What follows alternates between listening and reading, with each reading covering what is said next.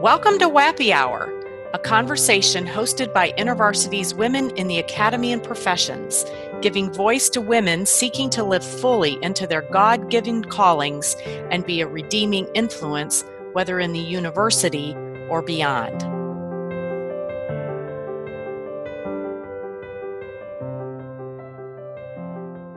We're talking this morning with Kim King, who is the author of When Women Give, The Adventure of a Generous Life, that was recently published by InterVarsity Press. Thanks, Kim, for taking the time to talk with Women in the Academy and Professions this morning. I'm wondering if you could tell us a bit about your background, maybe where you grew up, your schooling, maybe your career path. That would be great for us to know as an introduction to who you are. Okay. I grew up in Alabama, and I went to the University of Alabama for my undergraduate work. And then in my junior year, I felt like law school was the right path. So I went to law school there. And unlike almost everyone in my class, I did not go work for a law firm. Instead, I went to work for a corporation. And at that time, there were a few corporations that would hire law students without some prior work experience. But Exxon was one of those that would. And so I went to work with Exxon, now ExxonMobil. And I lived 6 years in New Orleans doing their work. And then I've been in Houston since then. And recently, I guess you would say retired to focus more on writing. You mention this a bit in the book, but can you tell us what motivated you to write When Women Give? And is this your first writing project? You said you retired a bit to do some writing, so I'm curious if this is your first writing project, and you might tell us. Yes, it is my first writing project, and but I have a long list of other ideas, and so we'll see how that turns out. What motivated me to write the book is that I was looking for a book like this when I came to realize that I had been blessed with much. And the reason for that was to bless others. I've been given much, and that I was called to live generously, but I didn't know how to do that. Mm-hmm. And I had a lot of questions, and I also ran into some obstacles. I live in the world and have a lot of worldly influences, and so it was a challenge at times to continue to live generously. So I wrote this book, and when I looked for a book like this, what I found is there were a lot of books that talked about why be generous, specifically the biblical basis for that. I didn't find any books written by Christians on how to be generous, how to make wise decisions, who to give to, how to plan. And I didn't find any written on any of that, written by a woman. And I wanted a woman's perspective on this, a woman to share her experience on this path, which I expected to have some differences from that of men. Mm-hmm. And so that's, I guess it was in one of my prayer times that I prayed for that and felt like God was saying, well, okay, you write the book that you were liking. And so at some point I did that. Maybe at the end I'll ask you to tease us with a few of the other topics that you think you might that you might write on in the future. Sure. Part of this book speaks to your own pilgrimage with giving. Can you talk a little bit about your own experience or background, or we might even call it baggage, around giving, and how you came to know when God was inviting you to enter into a more robust both understanding of as well as experience or participation in giving? Sure. I grew up in a family that did not have much. It was pretty much hand to mouth kind of existence, but we had what we needed. But I knew at times that money was a tension within the family. And so when I got out of law school and was making a pretty good salary, I didn't have a great deal of debt, but I did have some. Frankly, what I wanted was not to have to think about money. I didn't want to spend a lot of money, but I didn't want to have to worry about money. And so I put things on autopilot. I didn't change my lifestyle a great deal. And the reason for that was I was working such long hours, I didn't have time to spend money. Hmm. And so everything was put on autopilot. In terms of saving, 401k plan, all of that was available. Then came executive compensation, the same sort of attitude. And then I went to an event held by Generous Giving. And it was like a great epiphany for me. And I realized that I had been blessed with much for a reason. And so I came back and, made God a promise that I would give half of what I made away. Honestly, I really didn't know exactly how much that was because I didn't know exactly how much I was making. But when I got back, I pulled out all my tax returns from my first year of work forward. I still had them. And I made 2 columns. One was how much I had made, and one was how much I'd given. And what I found was that in the years that God was blessing me the most, I had given the least. And I thought I was generous, but I really wasn't generous at all. So that's how I got started. Great. You mentioned that you had this experience where you said to the Lord that I'll give half of what I earn away. What were your concerns or your fears at that point? Sort of when you got home Yes. after the event. Yeah. How did you come to grips with, oh no, what did I just do? Well, one of the things I learned is it's really hard to embark and stay on this journey alone. If you're married, then that's a good person to be on this journey with. If you're not, then maybe a friend or friends can help. But the most important person is a Christian financial advisor. And I happened to be sitting next to one at this event. And he didn't try to solicit, services or solicit his services. And he gave me his business card and I followed up with him. And he has been instrumental in just affirming what I'm trying to do, but maybe even more importantly, in helping me to understand, what I have, what I'm likely to have in the future, what I need in the future, how to plan for caring for my elderly parents, things like this. And so that was my concern, is that I really didn't know and hadn't focused much on my finances. I didn't know how this would impact more the future than the present if I was going to embark on this journey. And then I would say maybe even equal to that was the fear that I didn't know how to give wisely. I didn't want to waste money. I'd come to realize it wasn't mine. And I wanted to give to good organizations. There are hundreds of thousands of nonprofits in the U.S. How do you pick one? And so it felt overwhelming. Absolutely overwhelming. Yeah. So you had your own, well, I would say you're probably still on your own pilgrimage of generosity, right? I am. And you learned several things along the way, and then you came to the point where you wrote this book. I'm curious, are there things that you actually learned while writing the book? Things that you discovered or things that struck you while you were writing the book that maybe thought you hadn't thought before, or even a sense of, oh, I guess I'm at this point in my journey, I didn't realize that, but now that I'm writing the book, aha. Yes. There are several things. One thing I realized is that the general wisdom that you should give to only a few organizations is good advice, but I could not get there immediately. It's taken time for me to really begin to understand what my passion is and my purpose, and that giving is going to be connected with those two things financially. And that's by God's design. So that has taken me time. The other thing I've learned is that as you start asking questions of nonprofits, that, giving to them is a step of faith, just like giving it away is a step of faith. Both, there are really 2 steps of faith when you give. And so there's a limit on how much due diligence one can do or needs to do. And after that, it's going to be a step of faith. Mm-hmm. Yeah.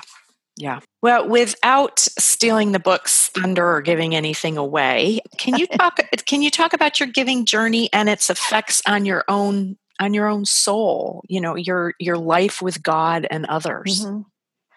Mm-hmm. Yes, I asked the question of God. I said, if you want me to give this away, why give it to me in the first place? Why don't you just give it to the people who need it? Efficiency, right? Eliminate the middleman.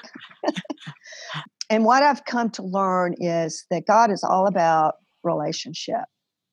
And this is a way for all of us to be on a journey with Him and involved in His mission and grow and deepen our relationship.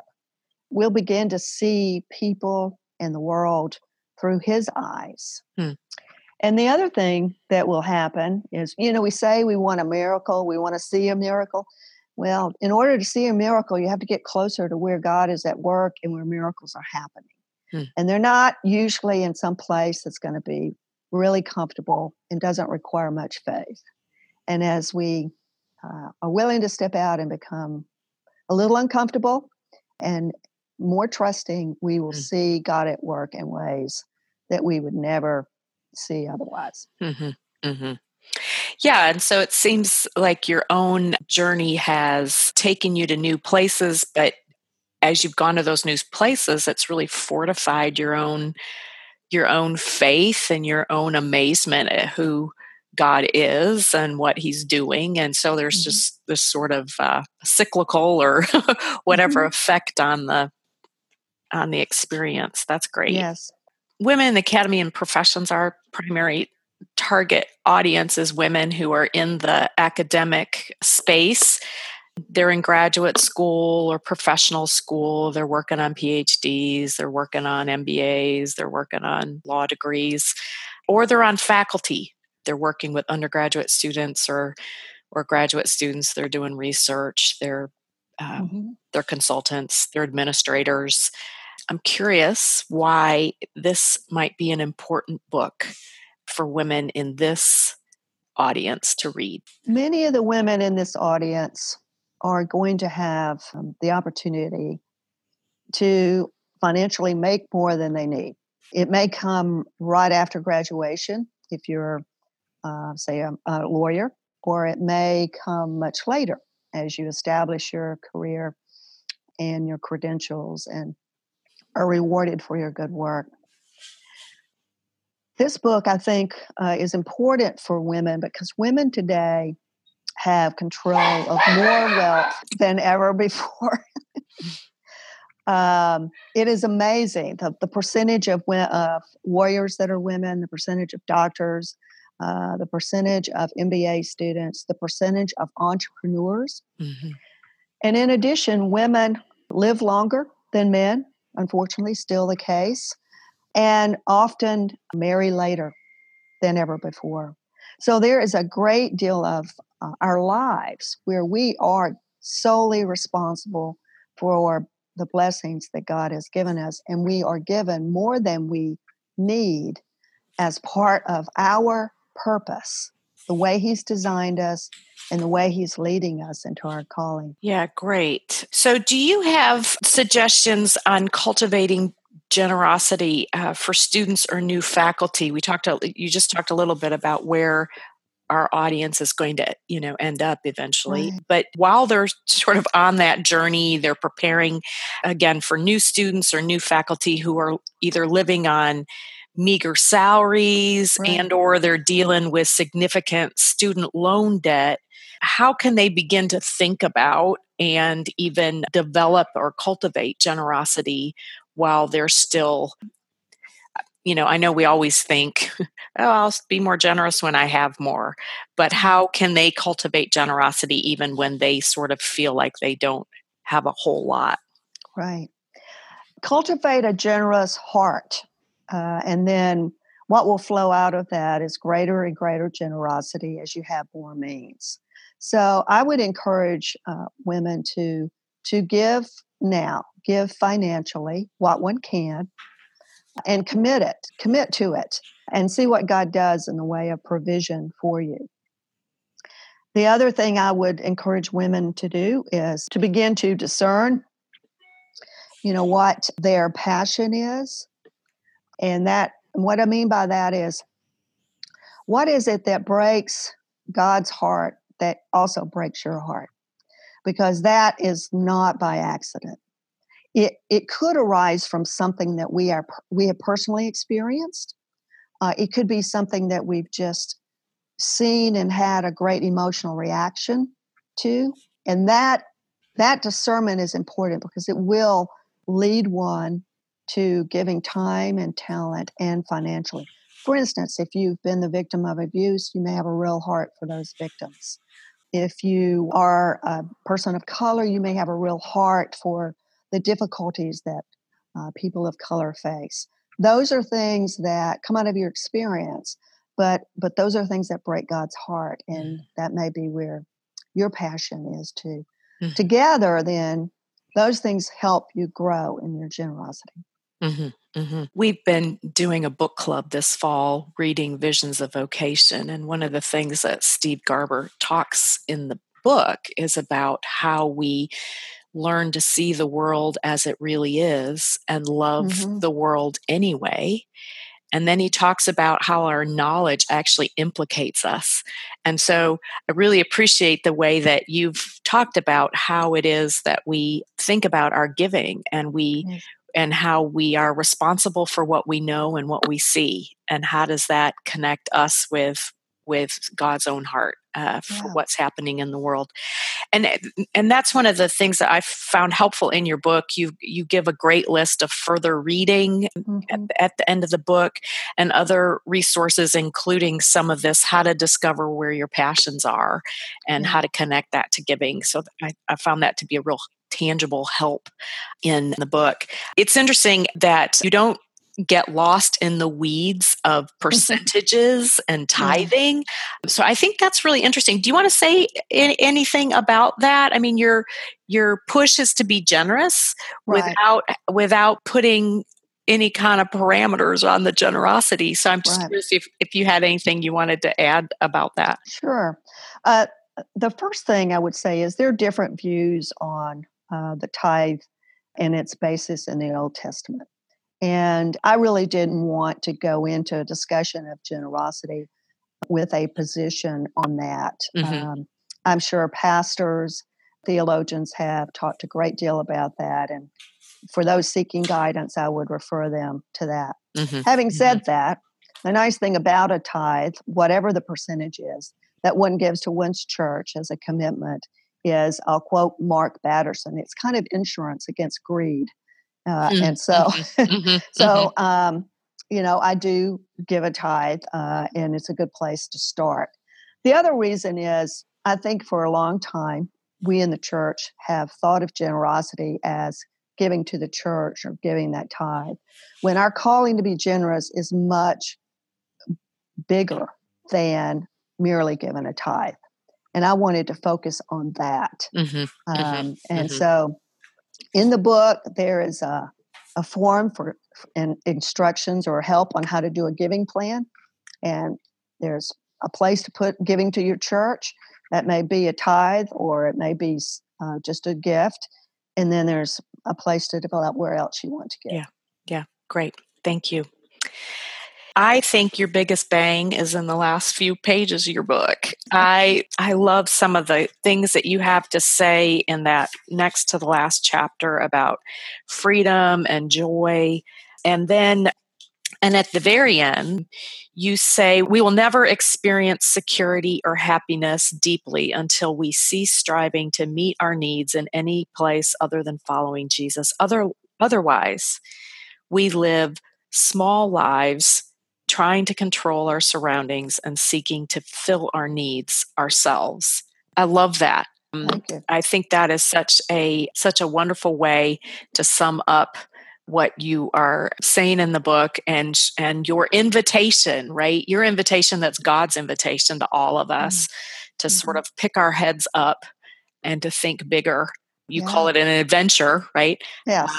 But to think bigger and in some ways to redefine what we think we mean when we use words like joy and fullness. And so thank you for that invitation, for helping us sort of reframe how we think about these things. Any final thoughts that you have, or things that you think we should know or consider as we seek to be faithful in this particular area of discipleship? Just a couple of things. It is a journey. Just take the next step, however small that may be. Don't feel compelled to follow what I did or anyone else that I discuss in the book. There are a lot of stories in it.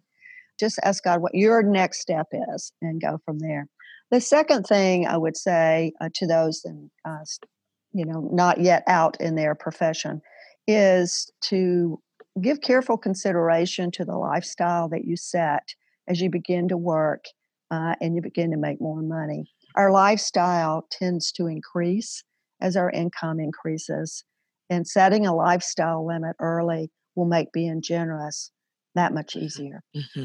That's great. Well, thank you. Thank you for your willingness to chat this morning. Thank you for writing this book, and for, Lord willing, setting a number of other folks on this journey with you in generosity. So thanks. You're welcome. You have been listening to WAPI Hour. WAP, Women in the Academy and Professions, is a focused ministry initiative of InterVarsity Christian Fellowship USA. Thanks for joining our conversation. We'd love to hear your feedback. To offer it or to learn more about who we are or the resources and connections we provide, we invite you to visit us at our online gathering place, The Well. You can find us at thewell.intervarsity.org.